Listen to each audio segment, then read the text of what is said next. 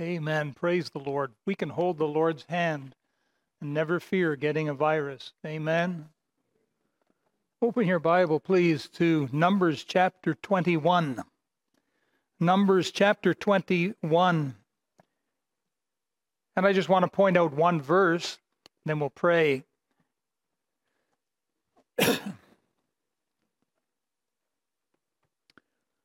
Numbers 21 and verse 6, just follow along as I read. And the Lord sent fiery serpents among the people, and they bit the people, and much people of Israel died. This is that famous story about the fiery serpents. Today I want to talk with you about the coronavirus by faith. Imagine that. The coronavirus by faith. Let's bow our heads.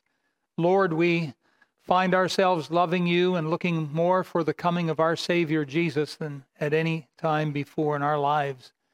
And we ask you, please, that you would, this very hour, increase our faith in you, our love for you, our desire to follow you and to make you first and foremost of our lives day by day. Lord, I pray for those that may be feeling a burden of terror or even panic over what's happening now in the world. Over 90 countries now experiencing coronavirus. I pray, Lord, that you would please bring comfort and hope. And Lord, help us who are born again, who are saved, who if we died, we know for sure that we'll open our eyes in heaven. Help us, Lord, to point the way to others in this world who are lost and seeking. So please bless now this time. In Jesus' name, amen. Well, these are indeed very strange days in which the world finds itself. I think you would have to agree with that. Right now, the main topic of news on the news stations, of course, is coronavirus, or COVID-19 as they call it. On December 31st, 2019, China had alerted the World Health Organization of several cases of unusual pneumonia in Wuhan, a port city of 11 million people in central Hubei province. The virus was unknown. On January 7th, 2020, the virus was identified as a member of the coronaviruses, which is actually a large family of viruses that even includes the common cold, mind you. Now, symptoms are flu-like in nature and can include headaches, fevers, sore throats, chills, coughing, and perhaps a little difficulty in breathing. Dr. Michael Gardam of Humber River Hospital in Toronto says the initial symptoms between COVID-19 and an ordinary flu are absolutely identical. You can't tell the difference. But COVID-19 has the ability to cause many more serious symptoms, such as great difficulty in breathing. Dr. Gardam says that if you don't think you have COVID-19, then do not go to the hospital. It's probably good advice when you think about it. But if you think you might have it, then you're best to get yourself checked out. However, the likelihood of contracting COVID-19 in this country is still very slim. The greater majority of those who do get it only experience mild symptoms until it goes away. Canadian health officials stress that COVID-19, the risk of COVID-19 remains low, even as the caseload rises. Right now, we have about 54 COVID-19 cases in Canada, but that also includes 3 that are aboard a cruise ship parked outside of California. This past Wednesday, in our Bible College Chapel, I spoke on the corona chaos, and I gave a few details about the virus. I'd like to share a couple of them with you. Coronaviruses are an entire group of viruses named for the spiked crowns, or the corona, on them. They're like a ball with these spikes on them, look a little bit like crowns. They were first discovered back in the 1960s. That's when the coronaviruses were first discovered. The one we talk about today is what researchers call COVID-19. They put the 19 on it because it was discovered in 2019. Now, the following description is taken from Wikipedia. The infection is spread from one person to another via respiratory droplets produced from the airways, often during coughing or sneezing. Time from exposure to the onset of symptoms is generally between 2 and 14 days, with an average of 5 days. Here are some recent statistics. As of today, at least when I last checked this morning, 106,000 cases of corona worldwide, and 3,300 people have died. Italy has quarantined a third of its population in northern Italy. 16 million people have been quarantined. Here in Canada, as I mentioned, we have 54 cases, 21 of them here in British Columbia. Now, it's very important that we take precautionary measures, but we do not overreact. That is very important. And for this, I'd like you to look at another verse of Scripture. You can keep your finger there in Numbers 21, but turn to the right to the book of Proverbs and go to Proverbs chapter 21. Here's another 21. Proverbs 21.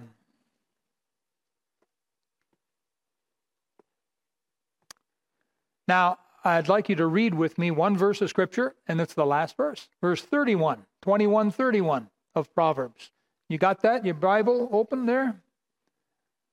All right, let's read it out loud together, beloved, all together. The horse is prepared against the day of battle, but safety is of the Lord. Now, that tells us that there is a human part and a divine part. We have a part to play. God has a part to play. For most things in life, human labor is required. Preparations or mop-up or whatever you have. But safety is of the Lord. The ultimate victory and the ultimate result is going to be of God. So this is important that we keep that in mind. We have no final say, no final control over the end result. God has that. He asks us to do our part. We do our part, He'll do His part. If we do not prepare the horse against the day of battle, we may well be overrun. We may well take a devastating hit. But we do our part, we prepare the horse, God does His part, and He gives safety. Does that make sense? So it's important that we take precautionary measures, but that we do not overreact. Dr. James Hamblin, is a staff writer with an online magazine called The Atlantic, and he made the following recommendations. And I think you've probably heard most of these before. Number 1, wash your hands frequently for at least 20 seconds using soap. And they say that if you sing happy birthday to you twice, that's enough time to do it. Which got me to thinking, in the hospitals, I wonder if that's what the surgeons do before surgery. If they're there singing happy birthday to you, done. I doubt it. But you can do that. They say, number 2, avoid touching your face. Apparently, we pick up lots of germs on our hands, and when we touch our face, they go in through the eyes, the nose, the mouth, maybe the ears too. Avoid touching your face. Use an alcohol-based hand sanitizer. This particular doctor claims that other hand sanitizers that use more natural kind of products do not work. He says, use an alcohol-based hand sanitizer.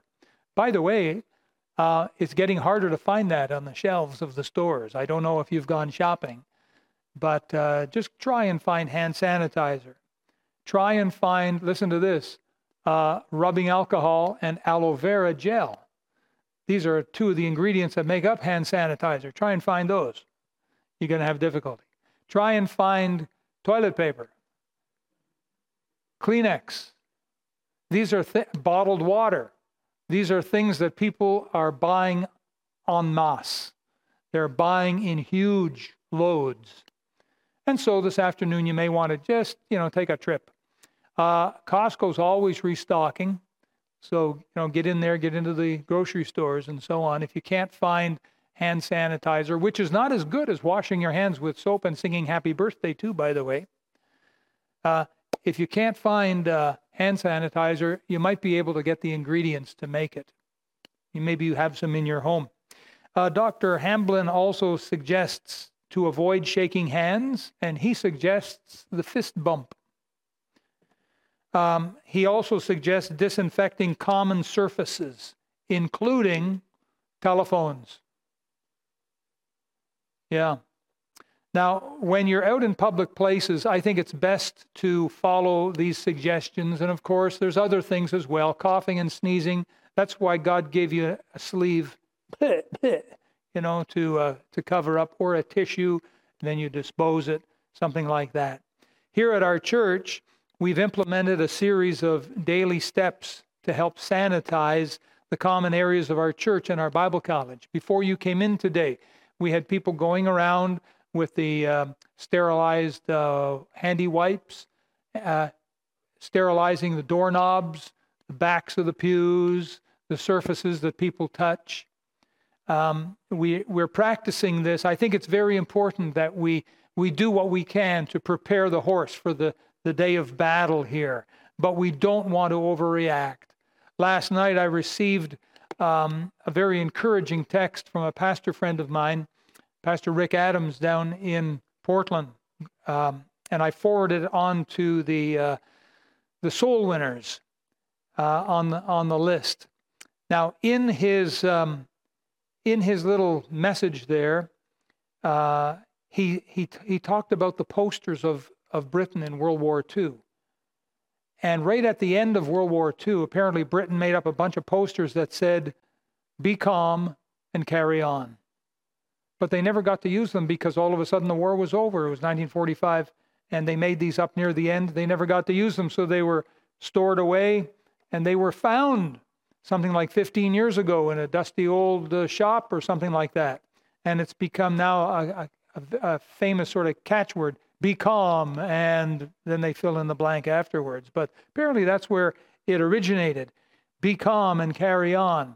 So we would say, be calm and carry on, but the question is, carry on what? We're not in the war. Carry on doing what? Be calm and carry on doing what? And the answer is living for Jesus.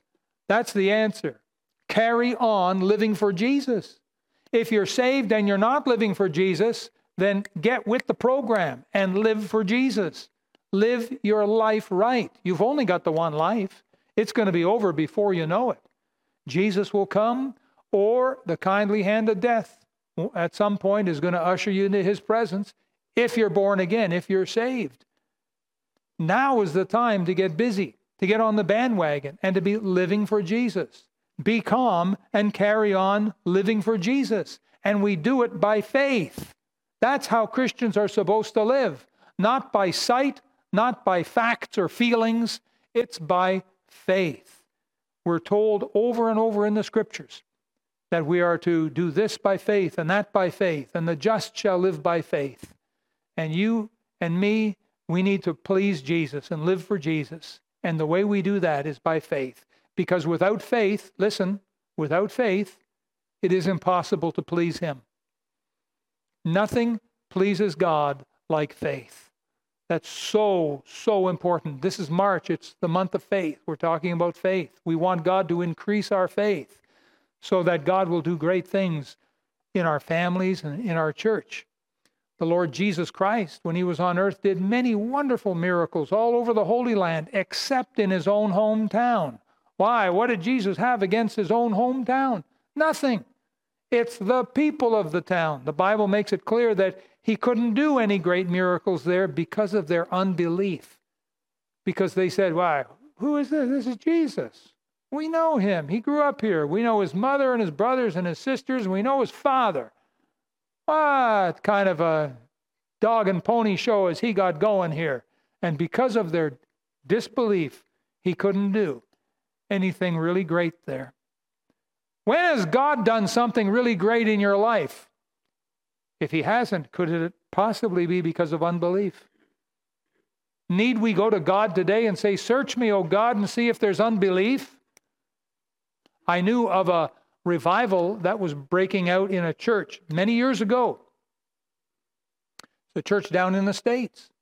It wasn't a big church, but in that church, there was a young man who had strayed away from the Lord. He was really the backslider. And the church was very burdened for this young man because they knew him. He grew up in the church. And as sometimes happens, children who grow up in the church, maybe they haven't been watched over enough. I don't know. But they get to a certain age and out they go. Off into the world this young man went, like the young prodigal that Jesus spoke of. And he went off into the world and lived his life for the world, the flesh and the devil. And it broke his mother's heart, and it broke the hearts of the people who knew him. And so they were having a revival.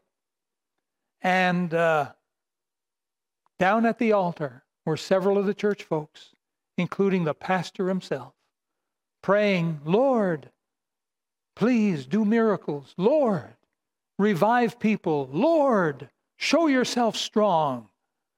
And the back door opened, and that young man walked into church. And there were a few gasps, and someone said, Wyatt, and they called out his name. This is the pastor now. The first thing the pastor did was he said, no, in total disbelief that God could ever work in that young man's heart. Isn't that a shame?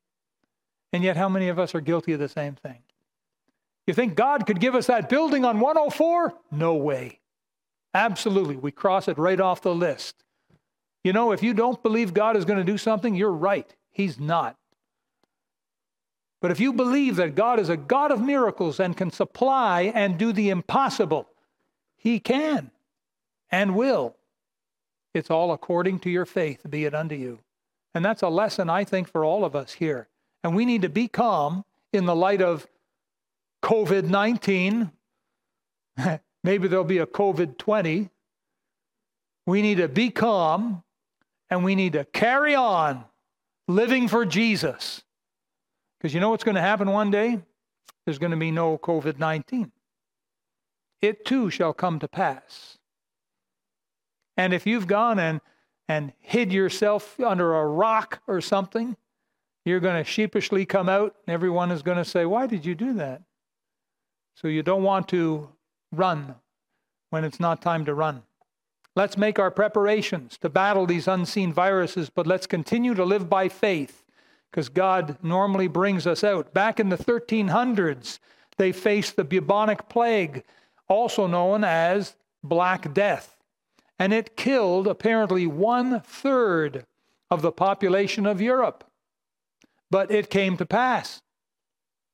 Back in 1918, the world experienced the influenza pandemic, also known as the Spanish flu. It infected 500 million people back then, and up to 50 million people died. But it came to pass. Smallpox was one of the deadliest diseases known to man, claiming over 300 million victims. But it was eradicated by 1980, largely due to the use of vaccines, and so it too came to pass. And I believe COVID-19 will also come to pass. Now, in our Bible passage here today, and I'd like you to look at it again, please go back to Numbers and chapter 21.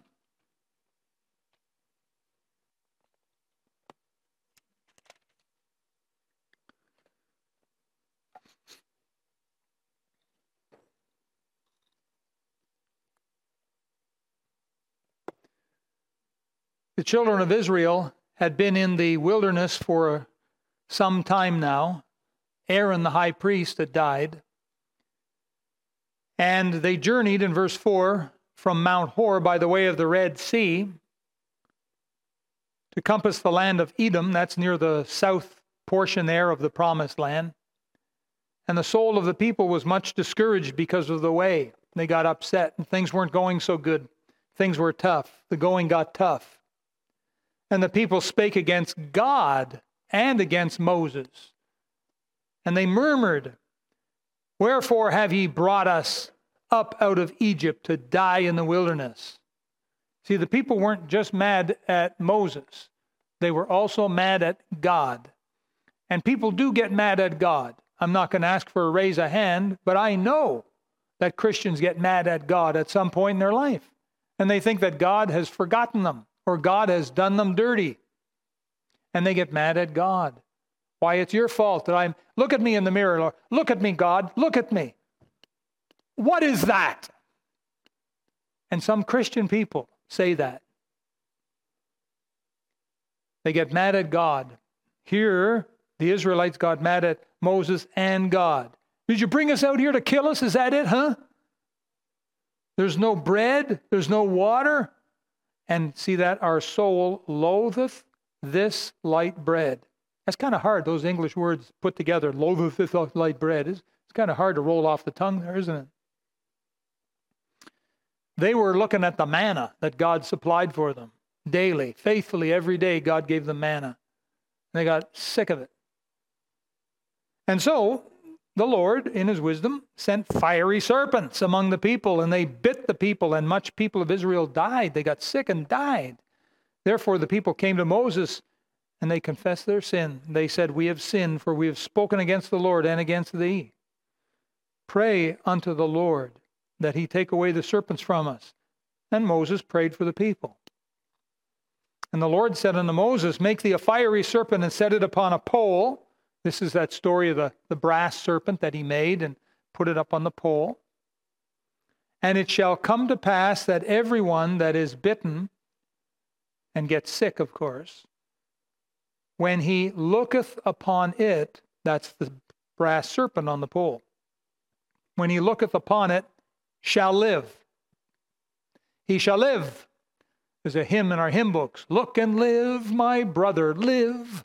Look to Jesus now and live." That required faith on the part of the Israelite. Faith on the part of the Israelite. All they had to do was look and live. That was God's remedy for the problem of the fiery serpents. I believe that many of them did. Now, James chapter 5, verse 15 tells us the prayer of faith shall save the sick. We are encouraged to care for one another and pray for one another. And if someone's sick, we need to pray for them. So if you know of people that have colds or flus or COVID-19, you're to pray for them, that God would heal them and make them better. I want to tell you a story. And I want you to listen very carefully. This story was written, I don't know how many years ago, maybe 15 years ago, 20 years ago, I'm not sure, by an unknown Christian author in America. He wrote this as a fictional story to illustrate something. But I'm telling you, it's almost prophetic. This story has got to be at least 15 years old. Listen as I read the story. The day is over. You're driving home. You tune in your radio. You hear a little blurb about a little village in India where a few people have died suddenly, strangely, of a flu that has never been seen before. It's not influenza, but 3 or 4 fellows are dead, and it is kind of interesting. They're sending some doctors over there to investigate it. You don't think too much about it. But on Sunday, coming home from church, you hear another radio announcement about it. Only they say it's not 3 people. It's 30,000 people in the back hills of this particular area of India. And it's on TV that night. CNN runs a little blurb. People are heading there from the disease center in Atlanta because this disease strain has never been seen before. By Monday morning when you get up, it's the lead story. For it's not just India, but now it's Pakistan and Afghanistan and Iran. And before you know it, you're hearing this story everywhere. And they've coined it now as the mystery flu. The president has made some comment that he and everyone are praying and hoping that all will go well over there. But everyone is wondering, how are we going to contain it? That's when the president of France makes an announcement that shocks all of Europe. He is closing their borders, no flights from India, Pakistan, or any of the countries where this thing has been seen. That night, you're watching a little bit of CNN before you go to bed, and your jaw hits your chest when a weeping French woman says, "There's a man lying in a hospital in Paris, dying of the mystery flu. It's come to Europe. Panic strikes. As best as they can tell, once you get it, you have it for about a week. You don't even know it.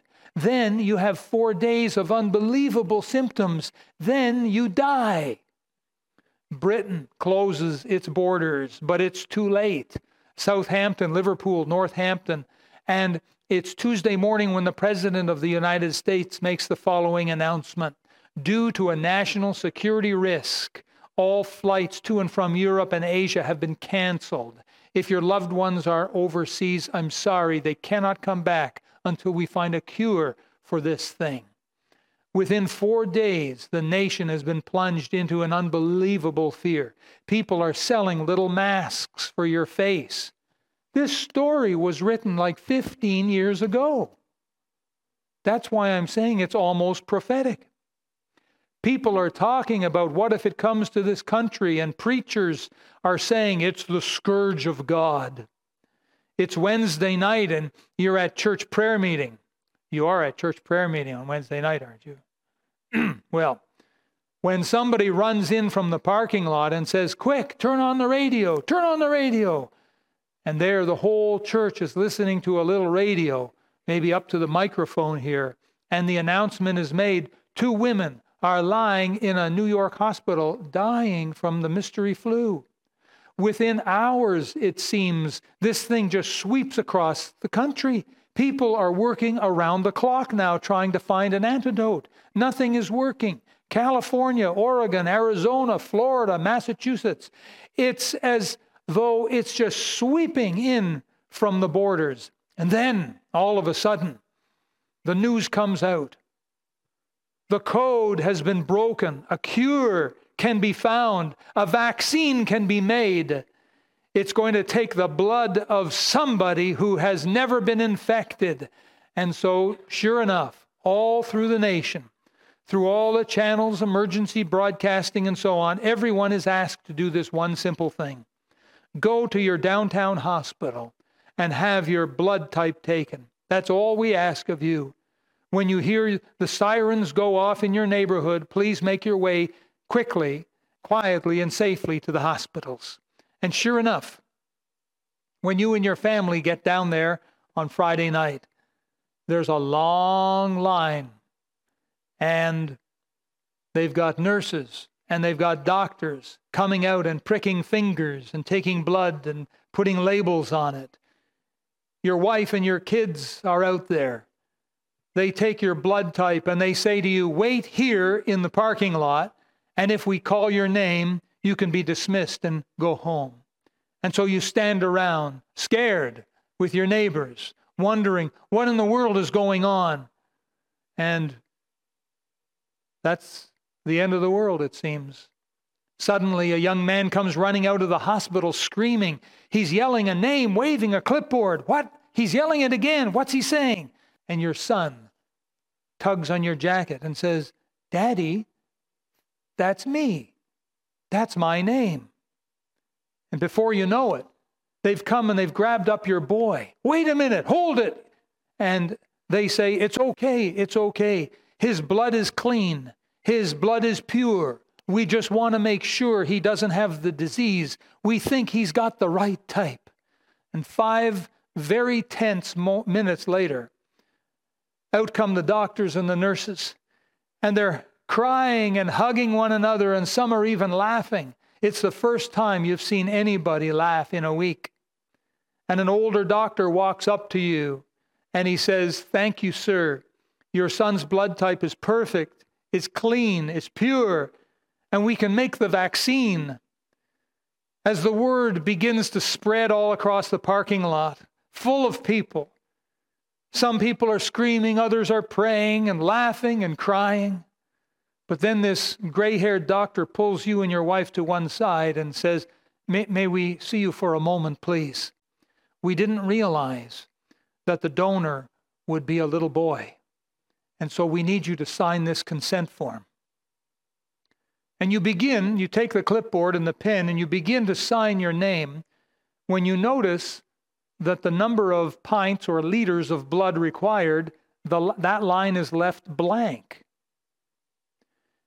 And you hesitantly ask the doctor, how many pints of blood? And that's when the old doctor's smile fades away, and he said, I am so sorry, we had no idea it would be a little child. We weren't prepared. We need it all. But is all you can say. You don't understand, says the doctor. We're talking about the world here. People are dying by the minute. Sign, please sign. We need all of the blood. We need it all. But can't you give him some sort of transfusion, you ask? Well, if we had clean blood to replace it with, we would. But we don't. Now, can you please sign? Would you please sign? And so, in a numb sort of a silence, you sign this form. And then they say to you, would you like to have a moment with him before we begin? Would you be able to walk back? If this had happened to you, would you be able to walk back to the room where your boy sits on the table saying, Daddy, Mommy, what's going on? What's happening? Can you take your little boy's hand and say, son, your mommy and I love you, and we would never let anything harmful or bad happen to you? Do you understand that? And then the old doctor comes back in and says, I'm sorry, but we've got to get started. People all over the world are dying. Would you be able to leave your boy there? Could you walk out while your son is saying, Dad, Mom, Dad, why have you forsaken me? And then next week, when they have a ceremony to honor your son, some people sleep through it. Some folks bow their head in prayer, but only so that they can look at their text messages. Some people don't even come because it's a sunny day and they want to go by the lake. Would that make you want to jump up and say, hey, don't you care? Don't you know my son died for you? And could this be what God is thinking some days? Don't you care? My son died for you. Maybe you're here wondering, what does all this mean? Well, 1,400 years after Moses and that brass serpent, Jesus, God's Son, came to earth. And I want you to see what he said if you turn to the New Testament book of John, the Gospel of John, and chapter 3. Would you turn there with me now, please?